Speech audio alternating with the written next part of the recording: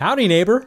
A crowd of worlds in the habitable zone this week on Planetary Radio.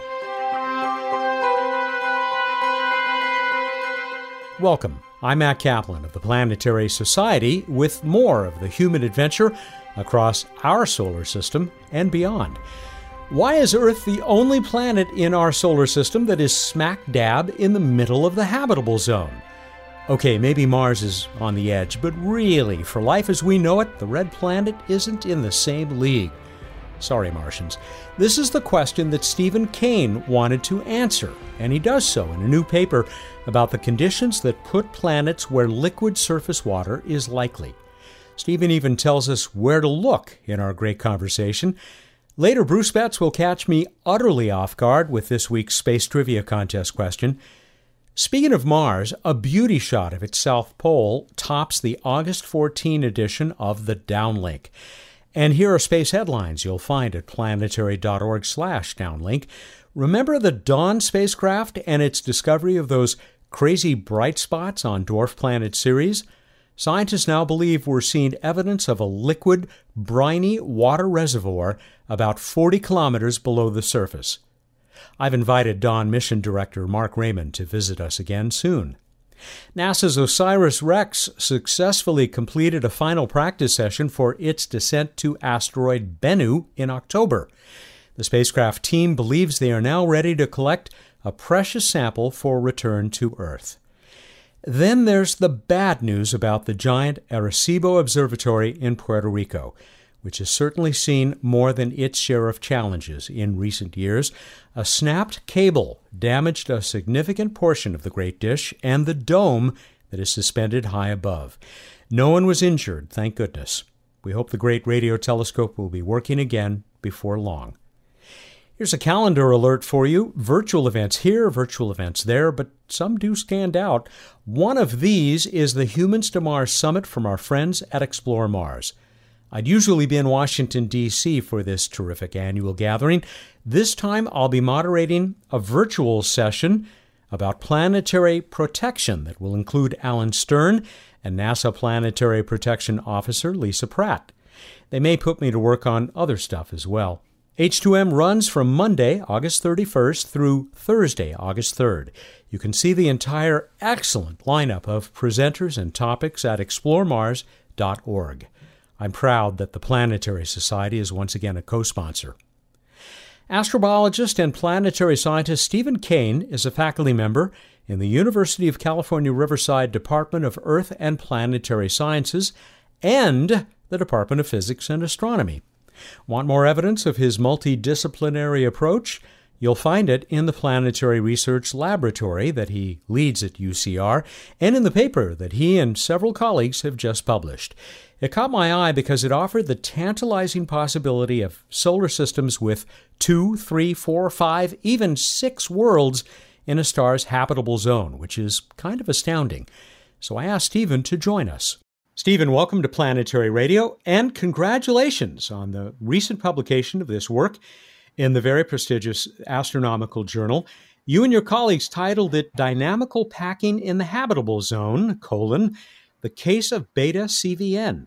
I want to come back to that star, Beta CVN, a little bit later, but tell us what you may have learned about the likelihood of worlds like our own in their stars' habitable zones. Thank you, Matt. First of all, it's great to be here. So thanks for talking to me about this. To give a little background, it was a very exciting piece of work to do, and I started working with the second author on the paper, Maggie Turnbull, when we were speculating about how many planets you can have in the habitable zone. We were talking about this because both Maggie and I work on various NASA missions, one of which is a direct imaging mission. And so we think a lot about what we can expect to see when some future missions are going to be looking at stars, especially those that are nearby to the sun. And so we were thinking about what are the differences between our solar system and other solar systems? How come we see some systems that have multiple planets in the habitable zone? I should explain what that means. The habitable zone is the region around a star where a planet could have surface liquid water. That's not to say that if it's in the habitable zone, it definitely will. It just means it's a way in which that we can target our searches to optimize the search for life. There have been discoveries of systems like TRAPPIST-1 is a well-known system. That is a star which is very different from our sun. It's a very, very small star. It's so small that if it were any smaller, it wouldn't actually burn fuel. It would not be a star. It would be something else. And because of that, the habitable zone is very close to it. But it has 3 planets in the habitable zone.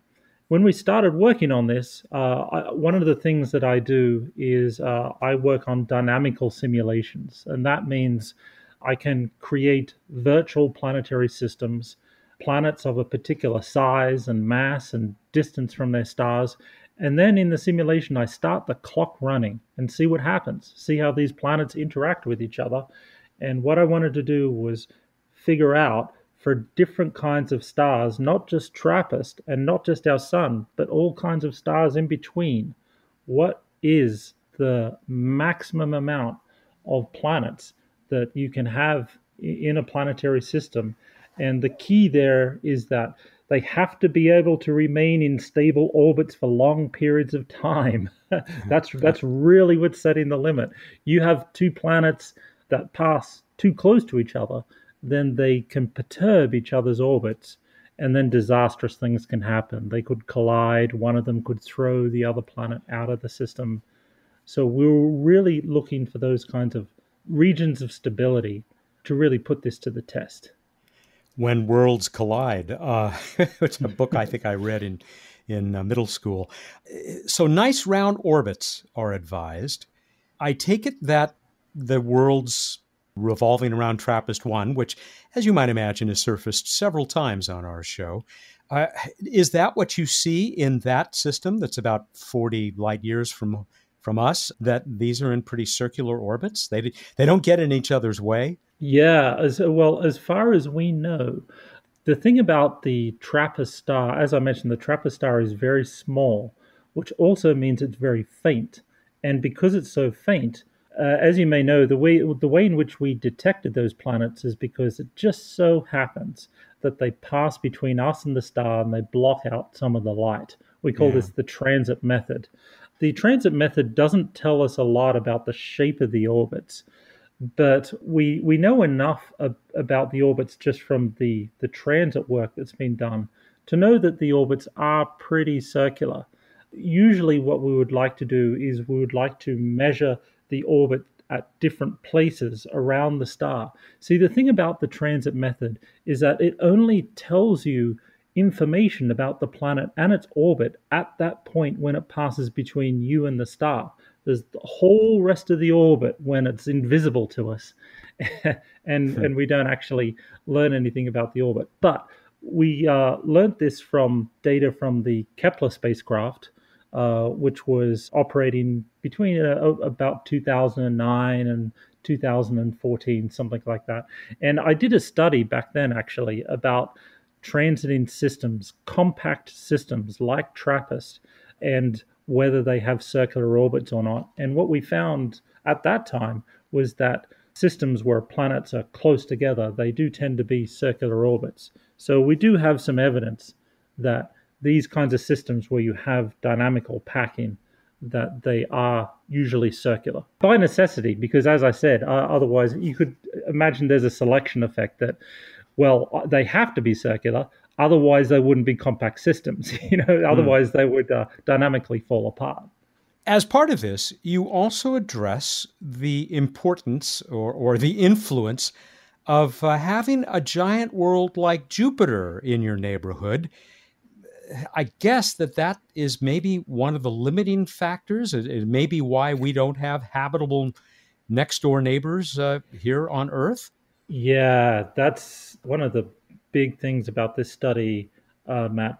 As you may know, there's been a lot that's been written over many years about the role of Jupiter in the overall structure and certainly the habitability of a system.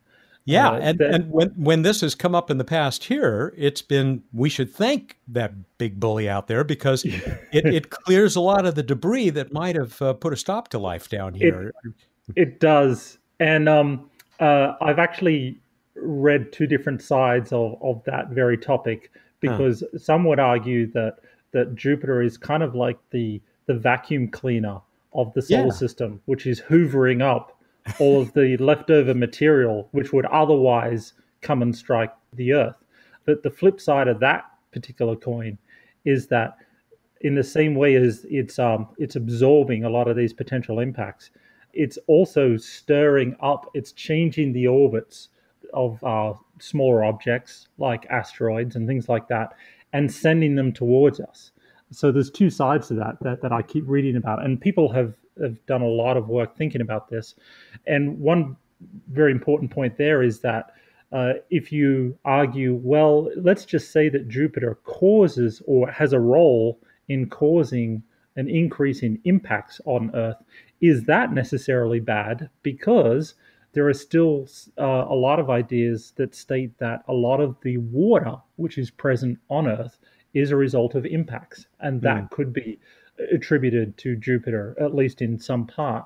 So, there's all of this to say that there's a lot of discussion all the time about what role Jupiter plays in impacts and things like that. But in this particular study, we looked at the role of Jupiter in changing orbits in our system because, of course, one of the overarching questions in exoplanetary science and astrobiology is our solar system common? I mean, is the architecture of our system, is that normal, or are most other systems different from us? One of the key pieces of our solar system is, of course, that we have a giant planet at 5 astronomical units away from the sun, 5 times the Earth's sun distance, and that's one of the defining features. So, what role does that play? And so, for our simulations, as I mentioned, to get the most terrestrial planets in the habitable zone, it's preferred that they be in as circular orbits as possible, and then you can pack more planets in there. But if you have a giant planet like Jupiter, then that can start to mess things up. Jupiter has played an important role in the architecture of our solar system, especially as Jupiter has changed position. Jupiter is currently, as I mentioned, 5 times the Earth sun distance away from the sun, but that wasn't always the case during the early stages of our solar system and planet formation. Jupiter actually moved around a bit, and so did Saturn. There was all kinds of musical chairs and shenanigans going on with Jupiter and Saturn moving around until they finally settled on their current orbits. But that played a role as well. And if that kind of having a giant planet, it moving around, that could have a devastating effect on the formation of terrestrial planets.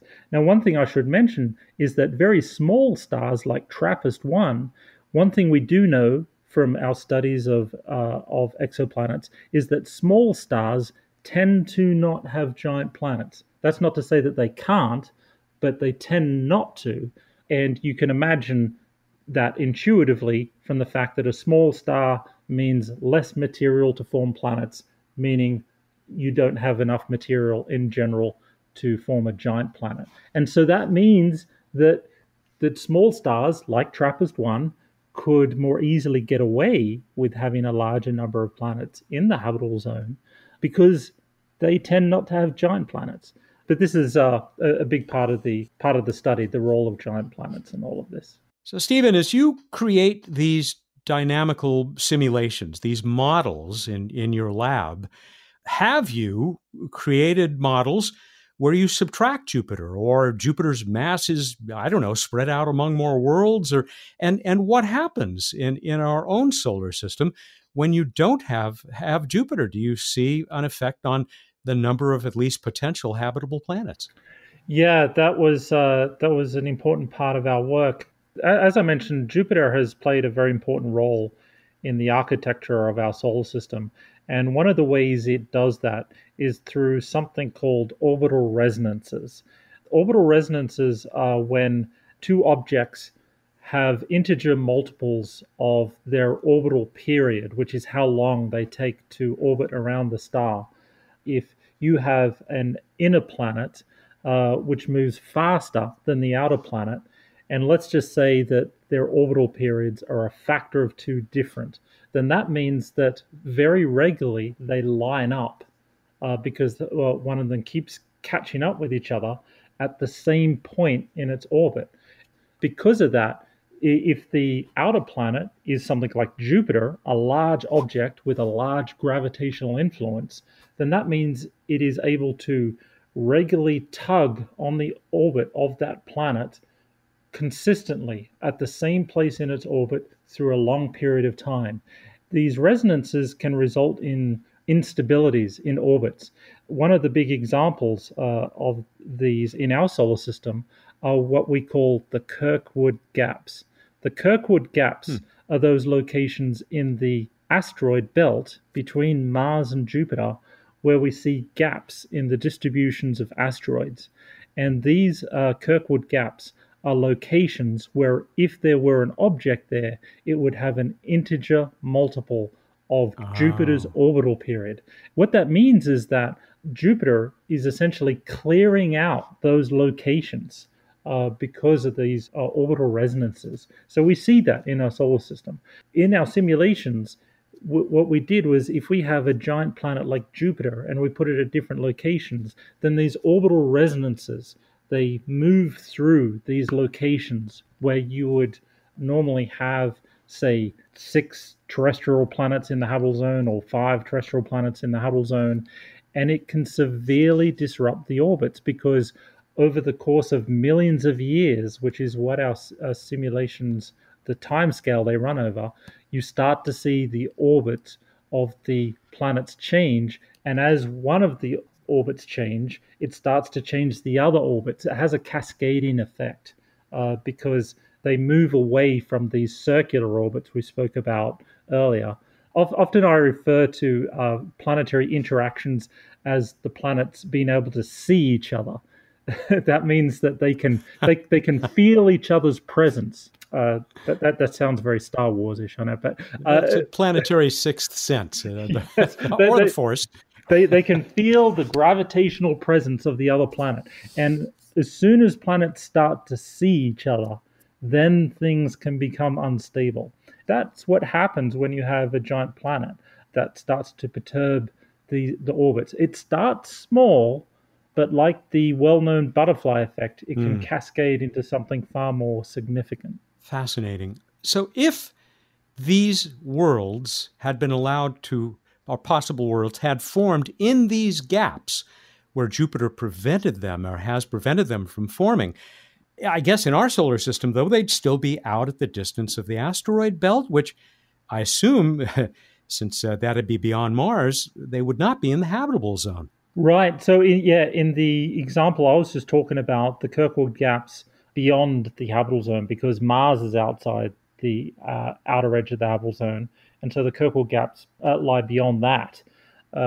Jupiter gets blamed for a lot of things. Like I said, it's had a major role in the architecture of our solar system, but in particular in this case, if it wasn't for Jupiter, we could have had more terrestrial planets beyond Mars. But its presence, the presence of Jupiter is felt interior to Mars as well. Particularly, as I mentioned, Jupiter has moved during its lifetime over the 4.5 billion years. It's had all kinds of effects in shaping the modern solar system that we see now that we're still struggling to understand. Stephen Kane of UC Riverside. He'll be right back with more worlds and great science after this break. We have a new sponsor, and I'm selfishly thrilled. It's Masterclass, the service that enables you to learn from the world's best minds anytime, anywhere, and at your own pace. With over 85 classes from a range of world-class instructors, that thing you've always wanted to do or learn, well, it's closer now than you think. Why is this selfish? Because Masterclass has opened up its library to me. I've started with the great Chris Hadfield's class about space exploration, naturally. It's really a guide to becoming and working as an astronaut. It is superbly produced, and Chris is great, of course. There are 29 lessons, all of which are very manageably sized. I think I'll go from here to Neil Tyson's course titled Scientific Thinking and Communication. Then again, I'm a huge fan of Magicians Penn and Teller. Hi, guys. So their class might be my next stop. I highly recommend you check it out. Get unlimited access to every masterclass, and as a Planetary Radio listener, you get 15% off an annual membership. Go to masterclass.com/planet. That's masterclass.com/planet for 15% off Masterclass. Let's talk just for another moment or two about these simulations that you run. I'm guessing that these are simulations which 20 or perhaps 30 years ago, planetary scientists might only have dreamed of. I mean, does this kind of work still take supercomputer power, or can it be done on fairly modest computing systems? Yes, it's one of the extraordinary things, I think, that as we have delved into this area of having the technological sensitivity to be able to discover planets around other stars, computing power has also progressed significantly during that period. It's not necessarily a one-to-one correlation because the sensitivity is mostly instrumental in nature. We have better detectors, and we've developed new techniques to be able to find these kinds of planets. But during that same period, when I started doing this in the mid-90s, the computing power that we had back then was fairly limited, but the infrastructure for these simulations people had planned out, but it was very computationally expensive. You did indeed usually have to use supercomputing power because there's a lot of calculations. Essentially, what you're doing in these simulations is you have, say, for our solar system, if you were to simulate the entire solar system in terms of the major planets, so you had 8 planets, you had them all at certain locations.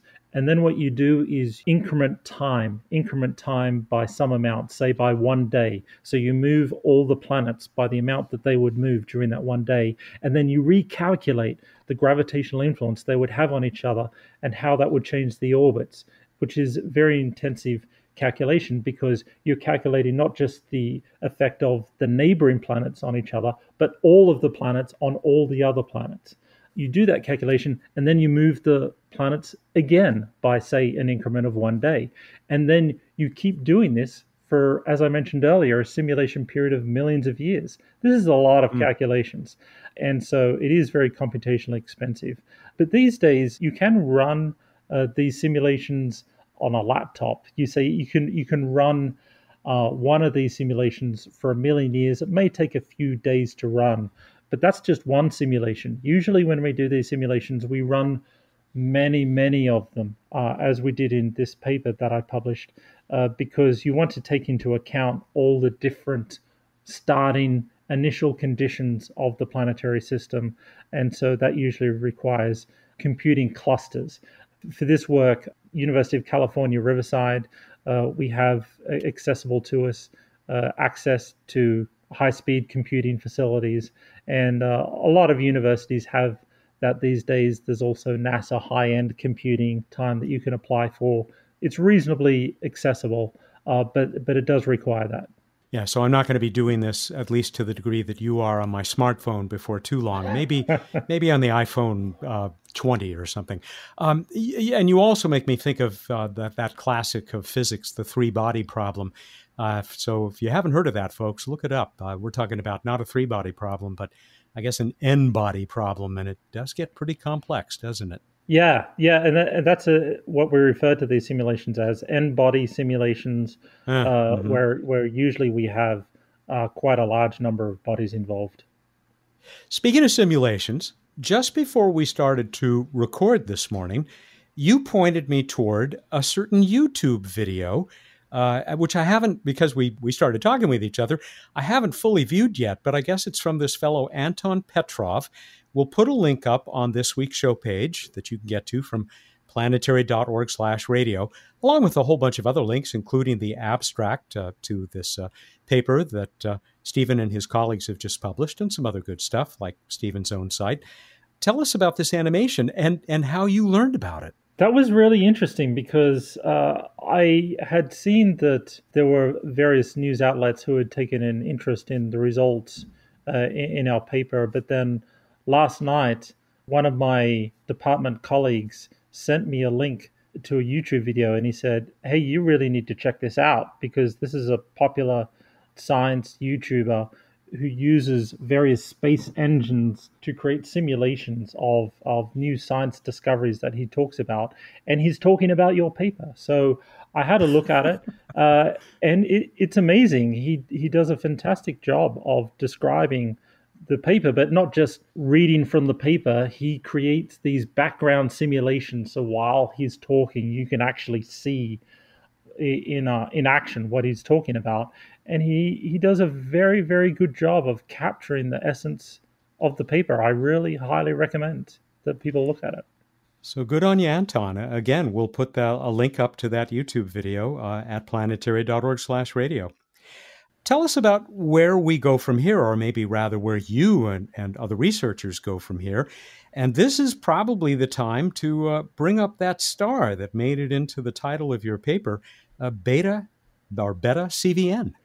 Yeah, so as I mentioned at the very beginning, the premise of this work was that I was talking with a colleague of mine, Maggie Turnbull, because both of us have a very deep interest in future imaging surveys. Direct imaging is, of course, the holy grail of searches for planets around other stars.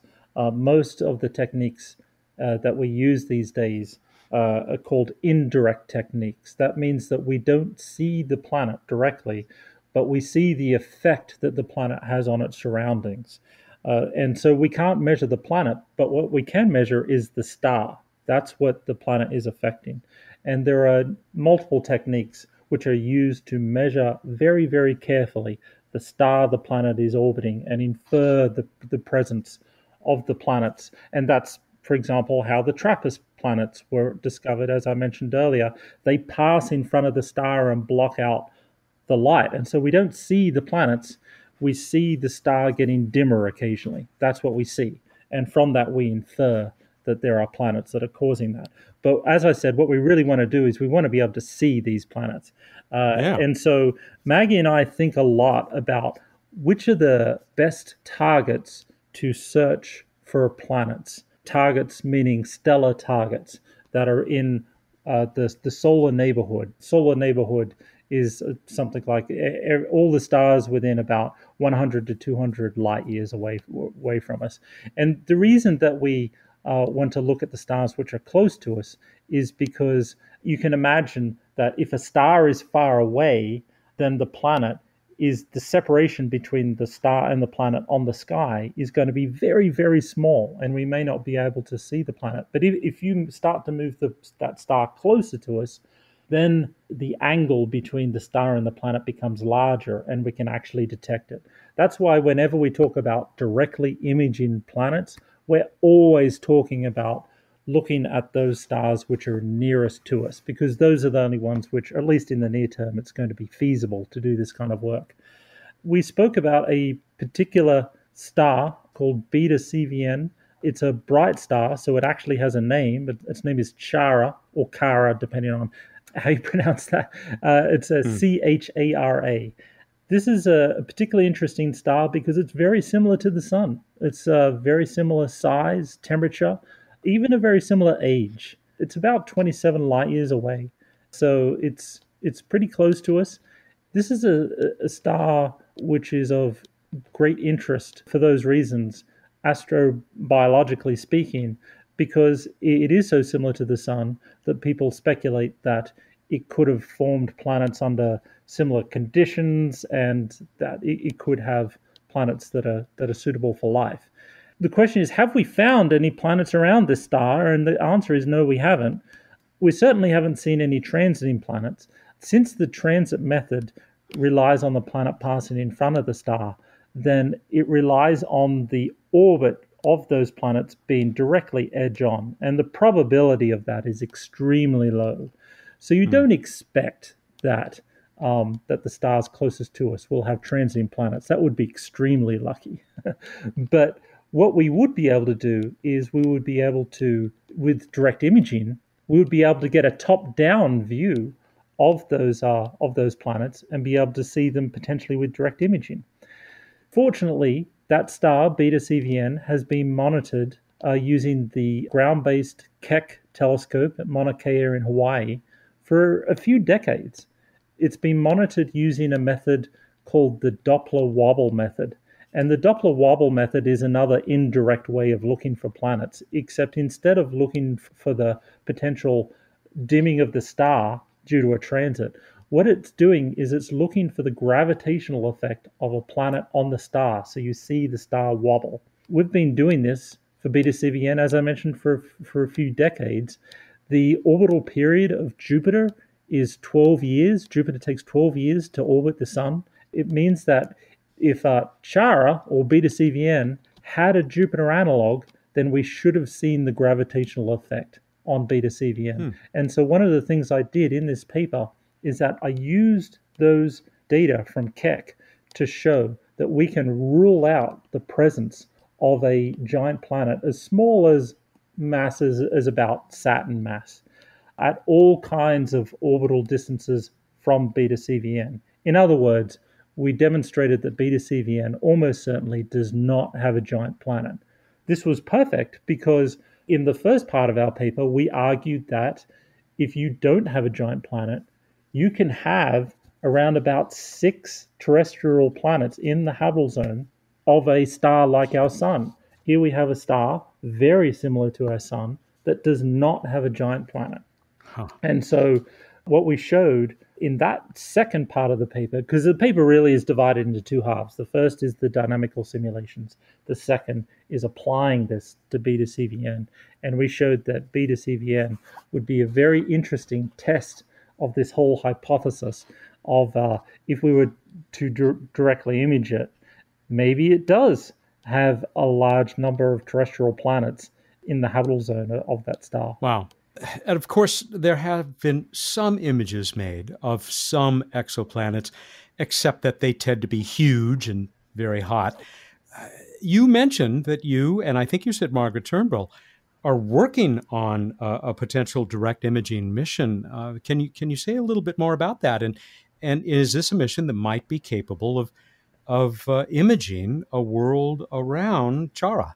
Yeah, I'd love to talk about that. The mission that we had been working on was up until recently called WFIRST. Oh, This yes, is a of NASA course. mission. Yeah, and we've talked about it several times on the show, and its usefulness in all kinds of astronomy. Yeah, it's was ranked very highly in NASA recommendations that came from the community. These recommendations are released every 10 years in what we call decadals. In the 2010 decadal, WFIRST was ranked very highly, exactly because of the reason you mentioned. It's a multi-purpose instrument that will achieve a lot of different science. Everything from large-scale infrared surveys to exoplanets. So very different ends of the distance scale because it answers a lot of questions from cosmology to searching for planets. I cut you off there. I think you were about to say it was, of course, recently renamed the Nancy Grace Roman Space Telescope. Yes, this is a tradition for telescopes when they move to essentially the final phase of their development before launch, that they officially receive their name. That happened for Hubble, it happened for James Webb, it happened for Spitzer, and now this has happened for WFIRST, which is named after Nancy Grace Roman. I think a lot of people are now just calling it the Roman Space Telescope or something like that. But one of the purposes of this telescope is that it will be able to directly image planets around nearby stars. It's a pathfinder in this whole technique in many ways, because this is something that we as a civilization have not really attempted from space yet, that uses what we call an occulter or chronograph, which blocks out the light from the star. And the difficulty, of course, in directly imaging planets around other stars is that you have a faint object, which is the planet, very, very close to a very bright object, which is the star. And so ideally, what you want to do is remove the effect of the star so that you can see the planet. Otherwise, the light from the planet just becomes washed out in the light of the star. Mm-hmm. And so that's what the coronagraph does. The name coronagraph actually originates from solar astronomy because the same technique which is used to block out the light from the photosphere of the sun so that we can see the corona of the sun, which otherwise you only get during a total solar eclipse. We just generalize that term to just blocking out the light from a star. The trouble with doing this from the ground, of course, is that we're looking through the Earth's atmosphere. The Earth's atmosphere makes stars move all around on your detector, and so it becomes very difficult to do. It's possible to do, and we have done it. As you mentioned, we have directly imaged several planets, and those have all been ground-based. To do this in a more sensitive way, though, we need to go to space. And so WFIRST and now the Roman Space Telescope will be able to do this, but mostly for giant planets. Roman Space Telescope won't quite get us to where we need to be in order to directly image terrestrial planets in the habitable zone. That will come later because there is a timeline for NASA in these missions. Roman is part of this timeline, but then what's been developed now are subsequent missions. One of them is called LUVOIR, which you may have heard people talk about.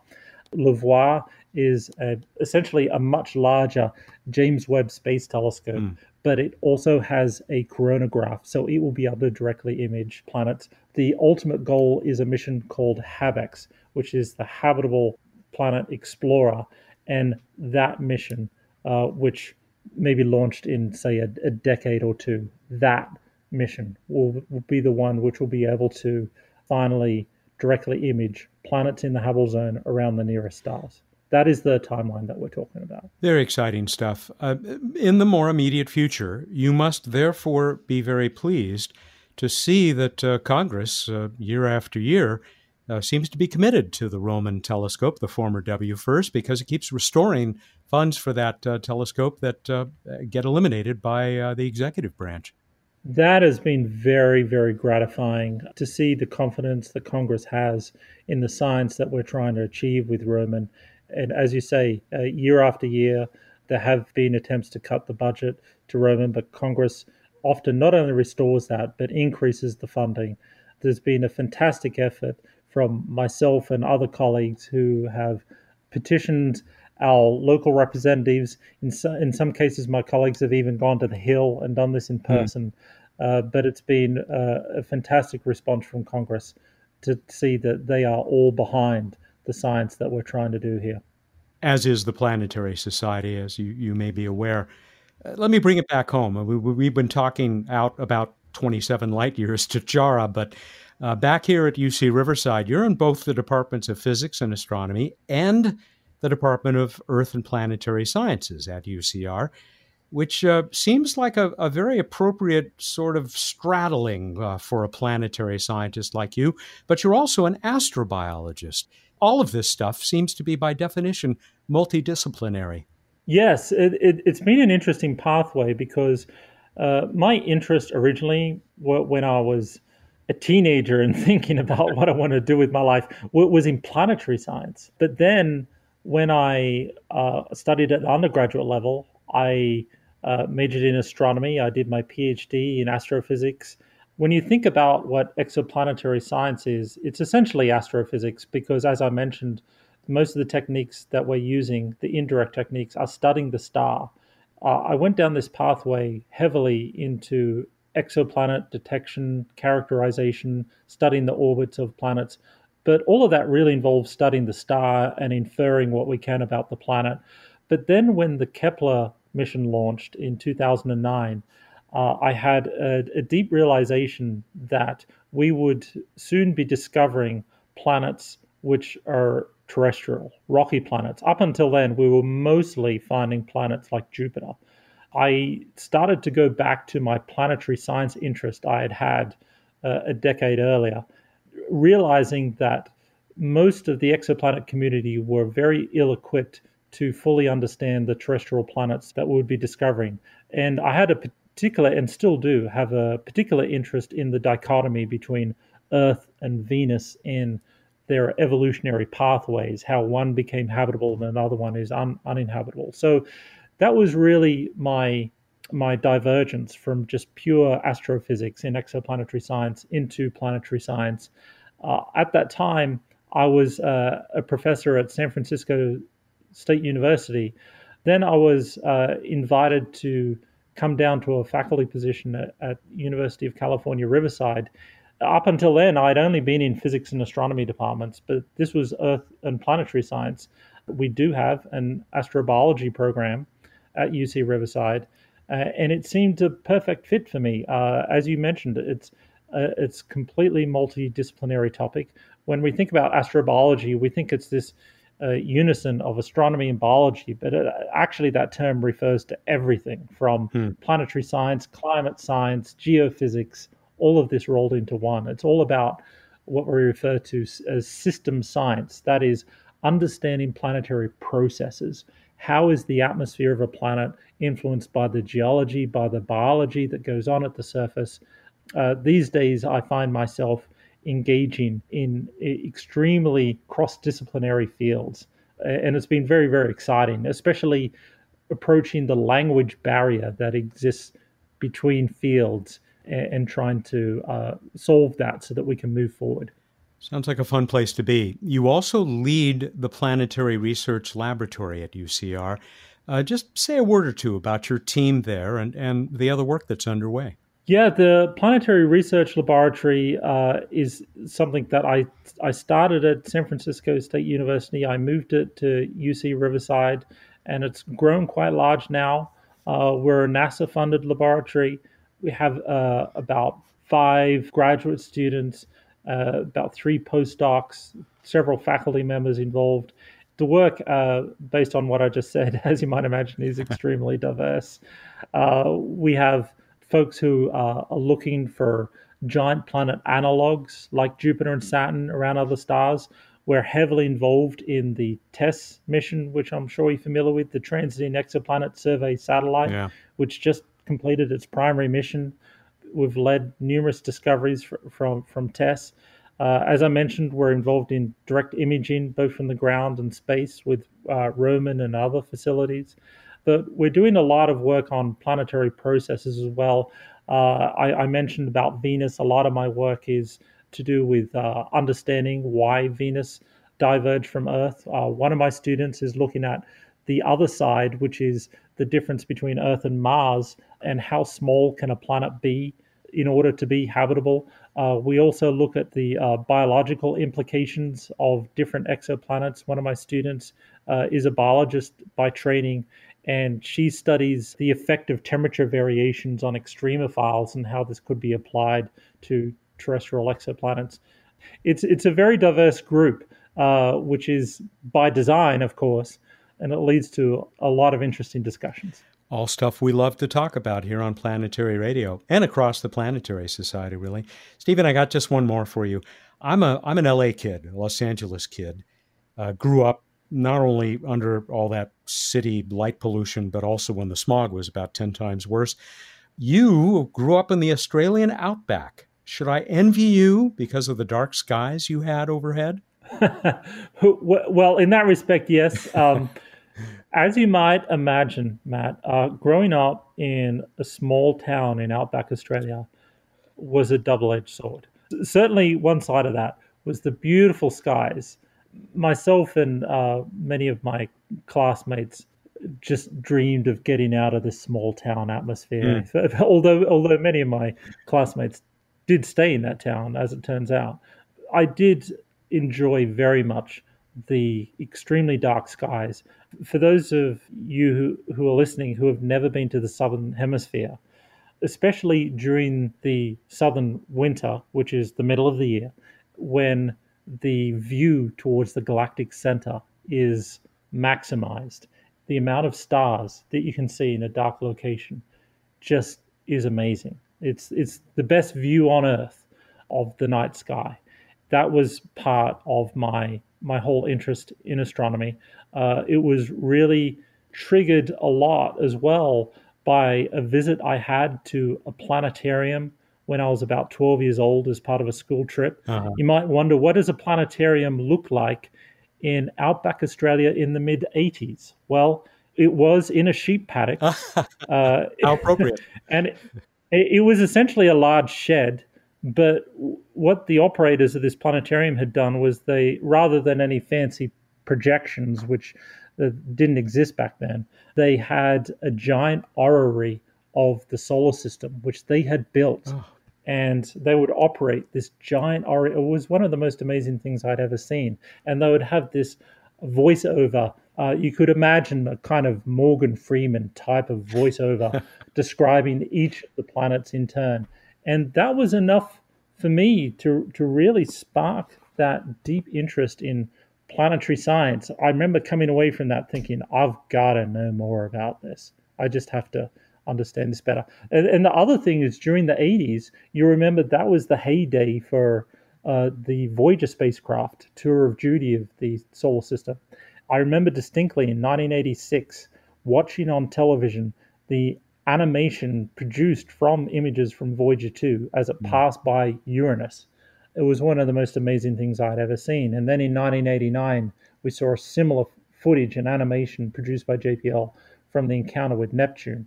Those two really left a strong impression on me. Those kind of pieces all came together to ensure that this was definitely what I wanted to do.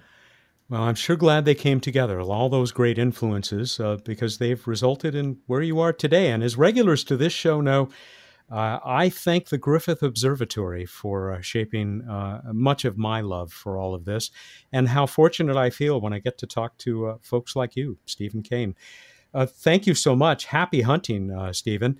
We'll look forward to all the discoveries to come as we zero in on these planets that might be out there, almost certainly are out there, that could be twins of our own. Thank you very much, Matt. It was a real pleasure to talk to you. Here we go. Time for What's Up on Planetary Radio. Bruce Betts is the chief scientist of the Planetary Society, who's back with another comprehensive report for us on the night sky and much more. Welcome. Thank you. And I'm not sure how comprehensive it is, but it'll hopefully at least be accurate. We'll go for accuracy. Here is, I have a late submission for your acronym contest. Remember from last week? Yeah. It's only been a week. Of course you remember. What? Setapong in New York. He got this in. He knows it's late, but I think it's worth mentioning. And of course, this is the acronym that you were asking for people to come up with for MAST-CAM-Z, those cameras that are now headed to Mars on Perseverance. Here it is. Microscopic asteroid strike turned charming astrojournalist Matt into zombie. Oh no, I've always feared that would happen. Don't touch it. Yeah, that's it. Thank you, Setapong. Nice work. We're ready to hear about that sky. Planets, Jupiter, really bright over in the southeast in the early evening, with Saturn to its lower left looking yellowish. It'll be visited by the moon. Jupiter will on the 28th. I mean, it won't literally, but in the sky. And then a really close moon conjunction with Mars. Well, within about a degree, so about within a couple moon diameters. Mars coming up a little bit later in the evening, but getting earlier and earlier. Check it out, looking red in the east, and Mars has done it. It is now brighter than Sirius, the brightest star in the night sky. So can't miss it if you're looking over in the east, southeast in the mid-evening. It will continue to get more and more spectacular, brighter and brighter through October 6th at closest approach. And then in the pre-dawn sky, Venus is about as high as it gets in the sky. You can check it out in the pre-dawn or a couple hours before dawn, looking super bright. There you go. Okay. We move on to this week in space history. It was a Voyager 2 week. We had the Voyager 2 launch in 77, Saturn flyby in 81, and Neptune flyby in 89, all by the intrepid Voyager 2. Just amazing. And it keeps on ticking. Well done. On to random space fact. That computes. The surface area of Mercury is about equal to the combined surface area of Asia and Africa. Huh. So this immediately made me think of that line about Mars, that it may only be a third our size, but isn't it the total land area is roughly equal to the total land area on Earth? Yes, it's one of my favorite random space facts. If I didn't prohibit myself from repeating them, I would give it to you frequently. Well, I took care of that for you. I think I got that one from you. We're ready to take on this interesting contest. I asked you in the trivia contest, what was the only unintended splashdown of a spacecraft carrying humans? How'd we do, Matt? Oddly enough, a very small number of people came up with the Gemini mission that Neil Armstrong saved from disaster because it started to tumble. Most of you know that story. Well, that was always intended to come down in the ocean, so we don't understand that. The vast majority of you came up with, I think, the answer Bruce was looking for, including our winner, a first-time winner, Christopher Mills in Arlington, Virginia, who said that unintended splashdown was Soyuz 23. Indeed it was, in 1976. Christopher, congratulations. You are going to get your choice of that 40th anniversary T-shirt from the Planetary Society, the one that shows where a lot of stuff in our solar system was on the day the Society got its start, or the Vintage Society T-shirt, the one with the original Clipper Ship logo, which I have an original Clipper Ship logo T-shirt. And they're very cool. They are selling like hotcakes, I'm told, from Chop Shop. That's where the Planetary Society store is. You can easily get there at planetary.org/store. I've got some stuff from some listeners, but anything else you want to say about this mission? Yeah, it was a pretty exciting experience. The spacecraft landed in Kazakhstan as it was supposed to, but it landed in the ice-covered Lake Tengiz and crashed through the ice covering, was in the water, floating for 10, 11 hours, I believe, before it was recovered. It was sub-freezing outside. It was foggy. It was quite the experience, and we didn't know about it over in the West until after Glasnost and the breakup of the Soviet Union. It was pretty well hidden that this went weird, but they worked it out. It was unpleasant for the cosmonauts, but they got through it. We heard from a number of you that, they were found, the capsule was found after 9 hours, but that the recovery crew figured the astronauts had died. Yep. 2 hours later, 11 hours, they opened the hatch themselves. The inside of the capsule was covered in frost, according to Nick Bell in Indiana. Torsten Zimmer in Germany said, at least the astronauts got some real quality time. We were just looking for some nice quiet time together. Yeah, at least kept the vodka chilly, at least. Laura Dodd in California. The mission was full of failures and mishaps, she reports. No wonder these two guys never went back to space. A great fun fact from Connor Cottrell down in Panama, the country of Panama. Despite landing in a lake, this is actually the saltiest splashdown. Lake, how did you pronounce it? What's the name of the lake? I said Tengiz, but I can't guarantee that that's a proper pronunciation. Anyway, that lake has 50 to 200 grams of salt per liter versus the ocean's average of 35 grams per liter. So we still haven't had a freshwater splashdown yet. Thank you, Connor. That's pretty cool. Finally, this from Dave Fairchild, the poet laureate out in Kansas. Back in October of 76, the Soviets sent up a ship, but they couldn't dock it, their new Soyuz rocket, and so had to call off the trip. And when it came down, didn't land on the ground, but sank in a lake like a gator. But there was good news. They recovered the crews a total of 9 hours later, or 11. We won't quibble. We're ready for another one of these. All right. I always like to lead in to things like this by saying, Matt does not know I'm about to ask this. We keep each other in the dark, usually. As of now, So August 2020. What is our Matt Kaplan's one credit on IMDb? Go to planetary.org/radio contest. What? Are you reacting to that or the fact that you only have one credit? Yeah, I mean, what happened to all my Academy Award performances? I hadn't the foggiest. I hadn't the slightest idea. So you don't know the answer. Well, this deeply space-related question comes your way from the chief scientist and must be answered. I'm going to look it up. Must be answered by Wednesday, August 26th at 8 a.m. Pacific time. One of you will win if you find this answer, and you're chosen by random.org. This is brand new. It's the Backyard Astronomer's Field Guide from David Dickinson, who co-wrote The Universe Today's Ultimate Guide to Viewing the Cosmos, which I think we gave away a while back. So it might be kind of a companion, how to find the best objects the night sky has to offer. It's excellent. It's very good. And it's in one of these ring binder formats so that you can take it out and the pages will stay open as you stand next to your telescope or hold your binoculars or whatever. It's very cool. I'm paging through it right now. And we'll put a link up to it, of course, from this week's episode page at planetary.org/radio. IMDb, huh?